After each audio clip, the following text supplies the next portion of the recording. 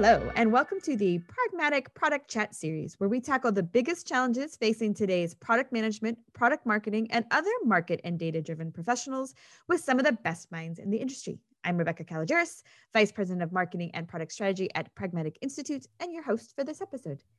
And today we have with us Cindy Cruzato, one of our amazing certified instructors, as well as a proven executive leader in product management and marketing, a master swim coach, and we were just talking about a kick butt triathlete. Welcome, Cindy. Hey, good to see you, Rebecca. Good to see you. So I always love having you as a guest, and there's a ton of things that we could talk about, right?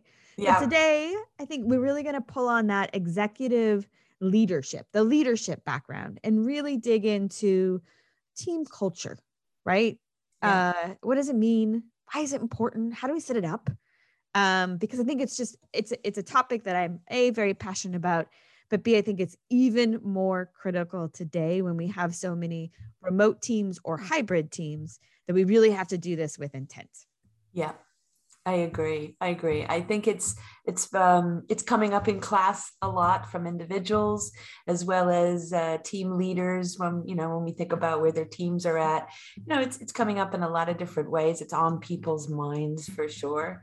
So really excited to jam a little bit with you on it. Awesome. All right. So first, let's just level set and let's talk about when we say team culture, what do we mean and why is it so important? Yeah. So team culture, well, there's lots of leadership studies around this.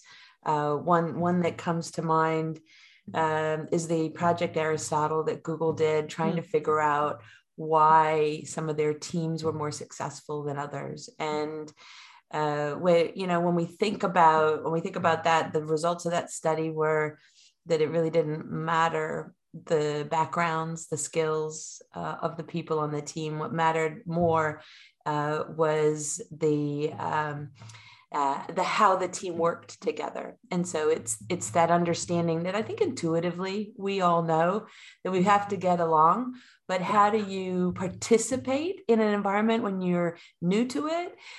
Maybe when you're promoted into a role, you have come into product from a different part of the organization, you really don't know what the job is all about. You're a little nervous. How do you participate? And as a leader, how do you create that kind of culture for your team? So it is what we call high performance teams. But at the end of the day, what came out of that Google study, by the way, was 5 key factors in it. At the top of the list was the idea of psychological safety and making sure that people knew there weren't negative consequences for sharing an idea or sharing a mistake or something like that. So I think at the end of the day, that's what people are thinking. How do I get to that? Yeah. Well, okay. So let's break that all apart. So let's start with scenario 1, right? Bob is new. Bob joins a team and the team is very cohesive with each other, but very different than the team he came from, right? So how is a new person on a team, how do you understand and then start to be part of an existing team culture? Yeah, I think as an individual, what you can do, and it makes sense as you're joining a new team, is talk about and ask about role clarification. Make sure you're on the same page, that you know why you're there, they know why you're there. Use that inquisitive and curiosity to make sure you know everyone on the team. And we have that common understanding then of who does what. And I think it leads to some of these next pieces. But in preparation for people joining the team itself, the leader on the team can help incentivize this, can put some of the norms in place for that team. We often call that a working agreement or a little bit of a social contract amongst us. I refer to it in class as the how we roll document. But if somebody's coming into the team, we want them to know, this is, it's important to us to be prompt to every meeting. Make sure you show up. If that's important, then we got to say that. It's important that, we reserve this time of the day for family, and that's how we roll. So to protect that, whatever it happens to be, it doesn't have to be written down, right? It just has to be known and normed. So I think we can come at that for new people from different ways. And I think that's smart on both ways, right? One, I think the clarity of roles is often where tension happens on new teams, like unintended, Yeah. tensions. You're like, I'm here to do this, and they're like, why is this person doing that? And so having those really clear conversations up front instead of tripping into the problem areas, I think is a great idea. Mm-hmm. Um, and then to your point, I know we went on the marketing and product team. We did a lot of hiring last year. Like we went from 8 people to like we're 24. And one of the things that you have to say too is like we're hiring new people because we want new perspectives and their expertise. That means they're going to question us about things and they're going to change things, but that's exactly what we want, right? That's There right. are our partners in getting better. We all know how a small team got where it is, and it's amazing. But like this is a plus one Yeah. not compete, and like really trying to set that up, I think is key because new people all come in with fresh ideas, and sometimes like, yeah, we tried that, Right. That's but right. Well, when you get to a number like that on a team, which by the way, well done, right? They're awesome. that's a good team. Uh, you get a diversity of ideas Mm-hmm. as well, and consciously getting that mix of different perspectives. But when it comes to psychological safety, we have to make everybody on the team understand that it's okay to disagree. It's Yes. almost like norming and making okay conflict, right? And not interpersonal conflict, that no, right? But when we have different ideas, it's really not about consensus. It's about leveraging that beautiful diversity that we have to get the right ideas. And sometimes we have to have a conversation that it's okay to disagree. And many different ideas on something as we start is what we're actually looking for, not just the best idea. Well, and I think that's so true. And how do we, you can't decree psychological safety, right? And you shall Right. feel safe and you shall be okay. Just like, so what are some of the techniques that really set up that environment where it's clear that we want differing opinions and that the push and pull is healthy and that they feel Yeah. comfortable doing it? Yeah. Well, I think there's two elements that come to mind right away here. One is just that there's a common understanding of where we're trying to get to. We have the success metrics, we have the vision to rally around in terms of a roadmap. I think everybody at the end of the day, we have to know where we're going. And when I think of product teams, one of the things that if you're a product manager, product marketer, and you're in this world, one of the things you can do around collaboration is ground the team in what is the problem we're trying to solve, right? Of course, we're going to Mm-hmm. say that. But I think also, who are we solving it for? If we're talking about features and functionality, it is so easy to get distracted in the technical details. And if we can just remind the team that at the end of the day, we all are trying to figure out what problem is best and who we're focusing on, it has a way of getting us to all row in the same direction and maybe focus the discussion and the ideas around that. So we can do that. We should be doing that. It should be normal for our role on the team to have Mm-hmm. people expect us to do that. But I also think as a leader, we have to keep in front of the team what success looks like. I think there's another piece as a leader specifically, making sure it is okay to celebrate or discuss failure. Mm. Failure is not it should be something to be learned about, and I think that's something we know, but I don't think we practice it very much. I don't think in a team discussion there's enough comfort around exposing what really went wrong and what are we going to do about it. I had somebody in class share when we were talking in build around team. They actually shared that it was a standing part of their team agenda. Whenever they talked about planning, they got into these quarterly business reviews. They spend a predictable amount of time on what could they do better and specifically walking through failure points. I thought that was brilliant. It just kind of brings it out into the open. So those are a few ideas that come to mind here. Yeah, and I mean it's a natural thing sometimes to try and hide them under, hide your failure over there. But again, when we talk about it, and again with much of this too, it starts with leaders. Like there's no way as leaders we don't make mistakes, and when we can own them in front of the team, I think that's a really powerful a powerful example of it. And I also think setting up areas and when they talk about them saying, oh, this is great because now we can, right? Helping them see that this is the way we're going to go forward is good. Yep. Yeah. Having fun too. I think you are the absolute best at having fun at work and with your team. I don't know what are some of the things that you do, but I think having fun along the way helps with everything we've talked about. It's true. And I think I come from a big family of game players. So like, it's just natural. And to me, my team will always tease me like, let me guess, you turned it into a game. And I'm like, well, yes, I did. But I think particularly when we started with COVID and the pandemic, it was like, oh, wow, you really have to build these connections because COVID started and we started growing at the same time. So how do I take this really close team who's close because we went to lunches on Friday and goofed around in the hallway? And how do I like expand this, right? Yeah. And so we do weekly virtual lunches / tea time because we've got people everywhere.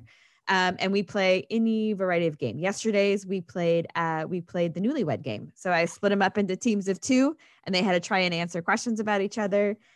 One of the favorites is House Hunters Quarantine, where one person on the team gets picked and we all try to sell them a house that we think they'd like to buy. Like we find houses on the market that we think speak to their personality. And I have they're a bunch of marketing and product people. So they're really good at like the little sales pitch. It's my favorite part is watching them trying to sell these houses to people and be like, oh, but wait, there's more. I can imagine some of them knowing them. Yeah. Oh, it's funny. We've done like art lesson, I mean, we do a variety of different things, but it's so removed from work. Yeah. And they're games. So people win and people lose and people give silly answers and we laugh at it and giggle at it in a way that is just safe. And you start to realize over time that camaraderie and that sort of safety net outside of work related really just allows them to have very open conversations about work. Yeah. What that is so creative. That's cool. I want to do that. It's so much fun.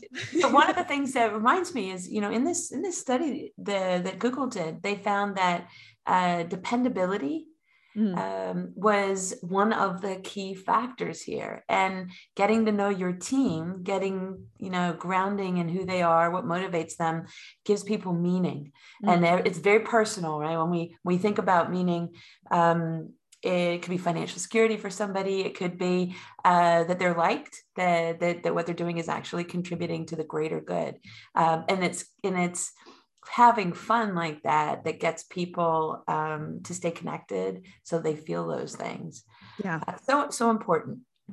It's interesting too. One let me share a little personal note here. One challenge as we went from 8 to 24 for me, one thing I was really excited was to really build up sort of a hierarchy and structure in the team, right? So there is a leadership layer under me, which has been awesome. But again, I really like games. And this is just something that I like, it's a natural place. So when we were a small team, very much the culture of the team, I think, came down from me a little bit, right? I probably drove it more. But as you go to 24, you can't do that. And I've got people who don't report directly to me. And so it's great that the lady that I see every once in a while likes to play games, but does that really reflect culture then, right? And so recognizing that I had to overtly empower and remind the direct reports of me that what they love about this, they need to make sure they're instilling the next layer down, was something that I think I was a little late to the table on getting, but was really powerful once I did, because it can't just be me, right? It's got to be like, are you reflecting these things? Are you talking about them? How are you doing it? And that's been really great to see once I recognize. Yeah, no, that's so great that you recognize that, because as somebody comes on the team, they get a little distant from feeling comfortable sharing I made a mistake, here's what I learned from it. They would never bring it up if they didn't have that baseline of, I know who Rebecca is, and I feel comfortable saying that. Yeah. We have to remind ourselves to do that. This reminds me on a product team, when we're working with many different roles, one of the things I love about designers is that they have just so many tools in their toolbox. And one of the things, as you can imagine, when they get a problem space that they have to start thinking through, ideation is something they're totally skilled in. And one of the techniques we talk about is the craziest idea. where we give ourselves permission to come up with things that are impractical, never going to fly. We'll never do it, never fund it. But we get the permission to do that. And what comes out of that is not only a little fun, of course, but we get to know each other. And who knows, we might actually come out with an amazing idea through that. It brings us together. But why not do it when we're doing planning meetings, when we're, when we're working on a campaign, we're building the launch together. I think there's so much that we could bring into everything that we do as product team members, because we work pretty much everywhere across the organization. It's, I actually wrote that down. Like, I'm going to do some ideating with my team as we're doing 2022 planning. But it's funny because when we're working on the design course, there's a lot of those in there, and you're like, oh, those make sense. But I don't think I understood the power of that one until I did it the first time. You're like, crazy ideas. This is, using my creativity. But then you recognize that you've opened it up so much that when you go back and you start to put some bumpers in place, your mind and your thinking is so much more expanded than if you started in the box and tried to move it a little bigger, right?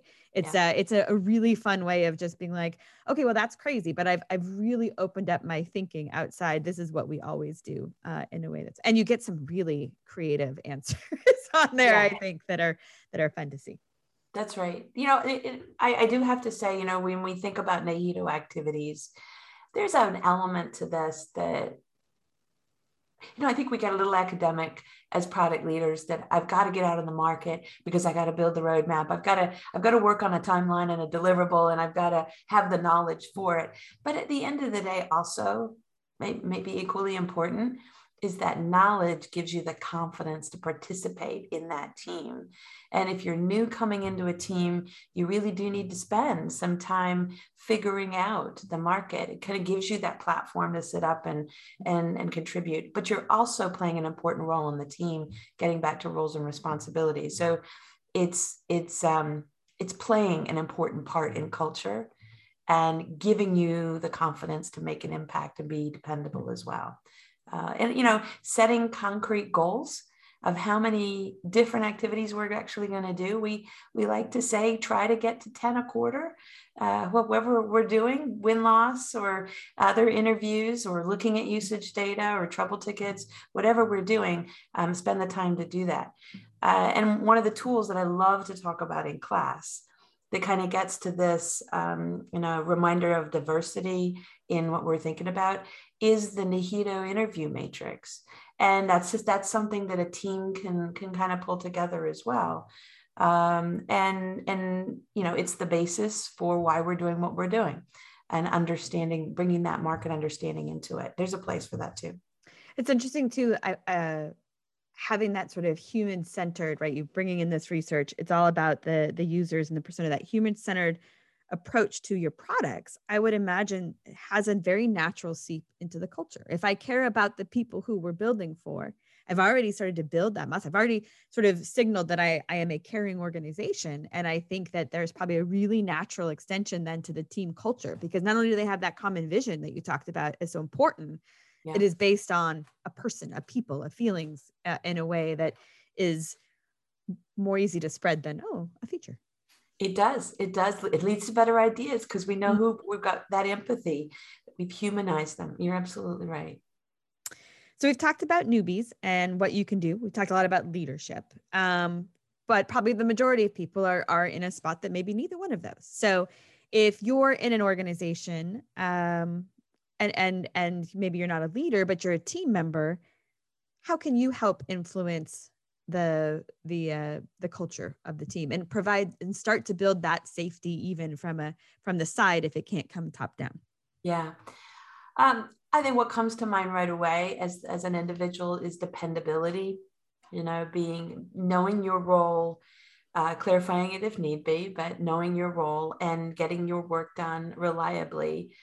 But for teams today, they most often have collaborative goals, shared goals as well. Like some teams use KPIs, others use OKRs, or different ways of doing that. But also being that individual that leans in when others on the team are struggling a little bit with getting theirs, because you you know that as a team, we're going to succeed if we get to the big goal, whether it be for a sprint or something like that. And so being that person on the team modeling that leads to others modeling that as well. And it's that key dependability piece that is also equally important there as psychological safety in getting to that. I was just going to say, I think that dependability, the consistency is a really important part. It's how it builds trust because they know what to expect when they're dealing with you. I was talking to my 12-year-old daughter the other day. She's in a new school. She's making friends. And she's like, well, some like me, some maybe not yet. I'm like, well, what should you do? She's like, I should be me. Like, it's right. Be consistently you. Yes. And they'll figure it out and you'll find the right spots. And that's true, I think, in work as well. Like they know what to expect. And again, it may not be how they would have ideally done it, but there's a consistency and a dependability that starts to enable that trust that I think is really important. Speaking of daughters, mine is a programmer, and you just reminded me that, they're in 2-week sprints. And she was working on a massive pointed ticket, and she was sitting at lunch telling me, I'm struggling with this ticket. And I'm like, well, have you asked for help? Right.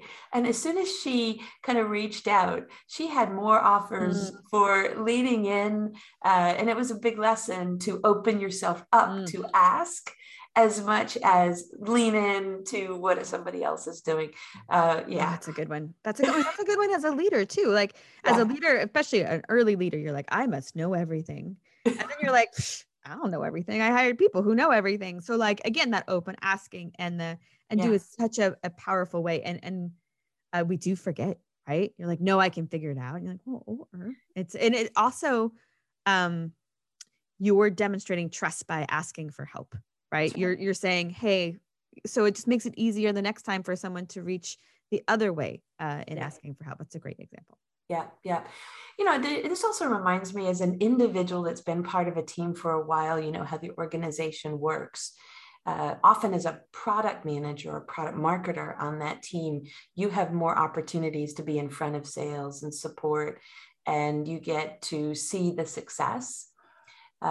Passing that back to your team, not being just the face to the organization, but saying, Sarah on the team, Joe on the team, did you know that they were the ones that worked on that?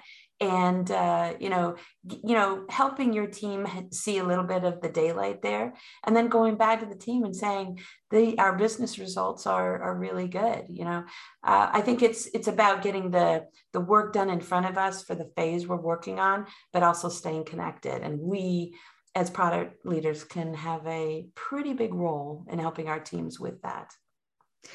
Both those are very true, right? Sharing the light and then also sharing the results and the feedback and the pieces, because everybody, it matters. And you do yourself a huge disservice as a leader if you don't do that. Yeah. Because someday something will happen and they'll be like, whether we've got to cut teams or cut funding or thing. And if you've not done that, and all of a sudden you're like, no, these people are really important. Yeah. Right. So true.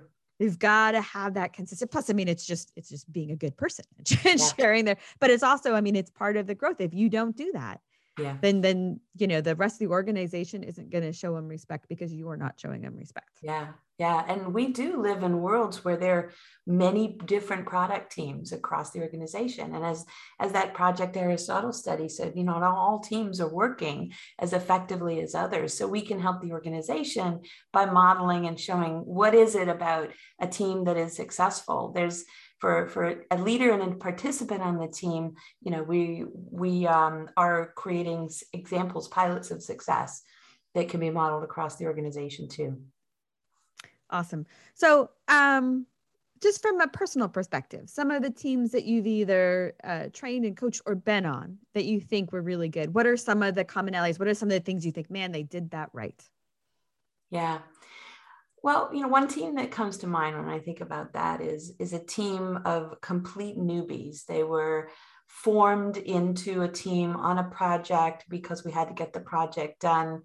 They didn't have previous experience in doing some of these roles. They were pulled into roles just because they had just fantastic domain knowledge or technical knowledge.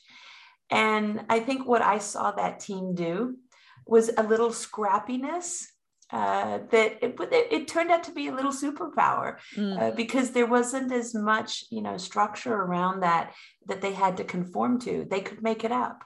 They could get to know each other and bring their unique selves into this.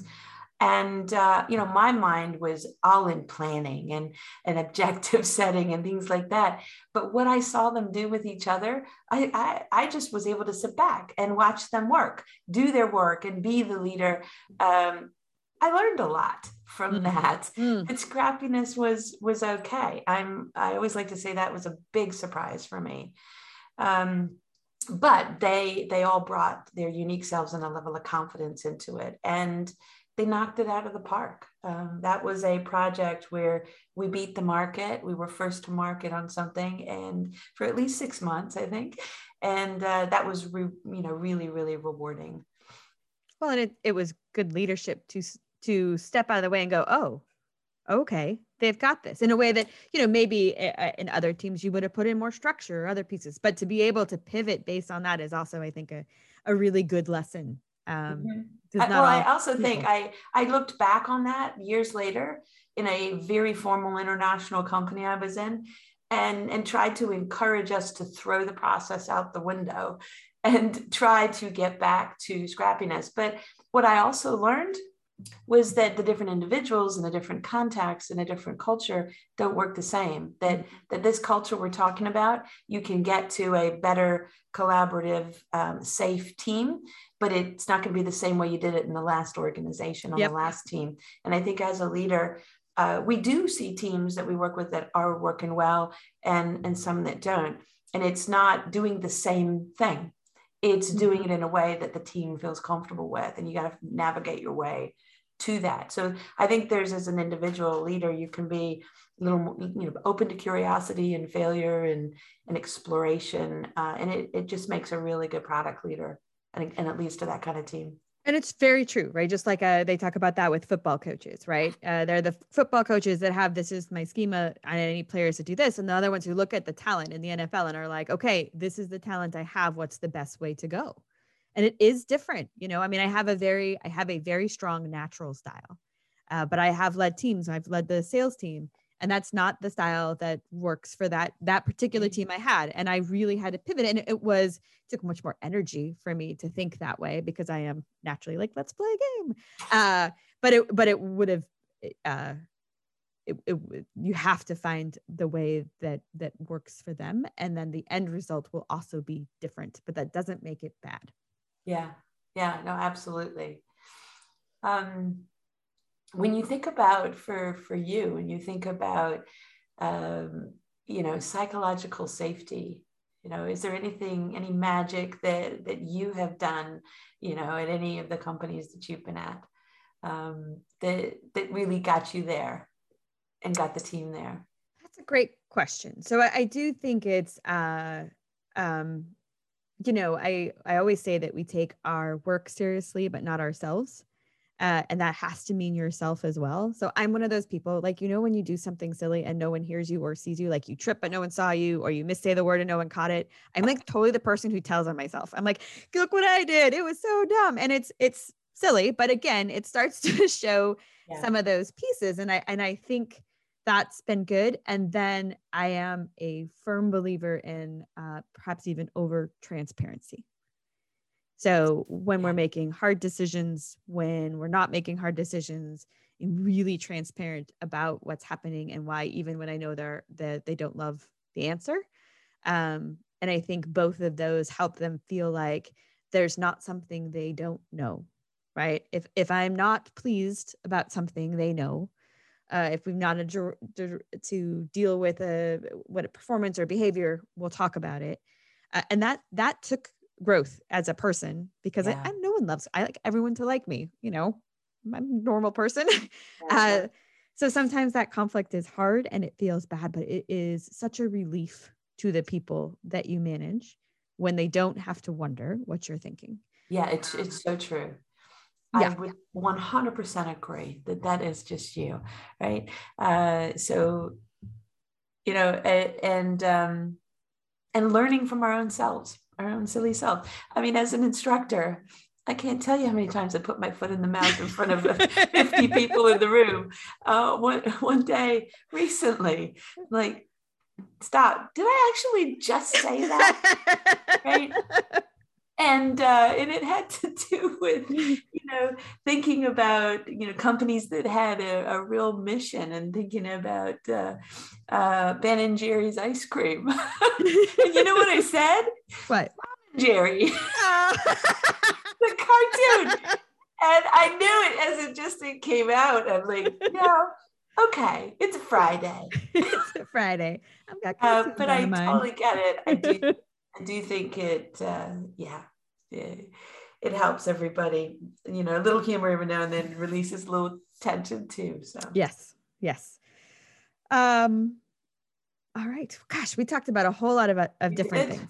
I know, always fun. And again, obviously one of my favorite topics. And I have to say, I've been a manager for a long time. I do thoroughly enjoy it. Not everybody does. That's okay. You can be successful and do other things, and it doesn't involve that.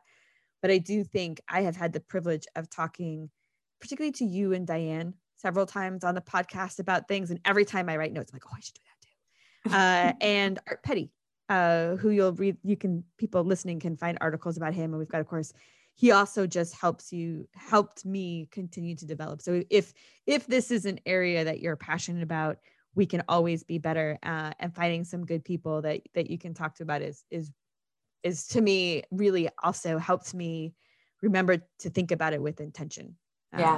Continuous learning and being open to it. I absolutely applaud that too. Yeah. And it's fun. All right. But lots of different things. If you were going to have listeners do 2 things differently tomorrow, based on what we talked about today, what would you do?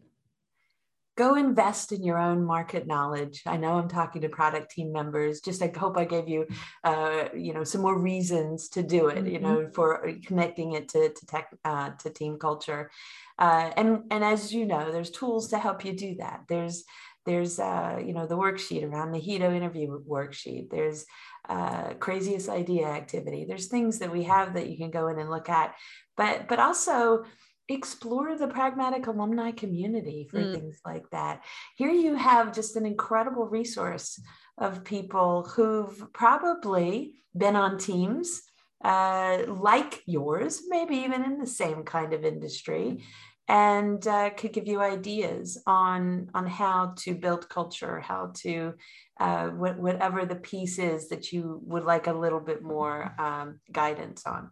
So 2 of my favorites. No, and you're right. The Pragmatic alumni community is chock full of people who have been there, but also who are willing to talk about it and share about it and be like, yeah, I had that problem. Here's what I did and it failed.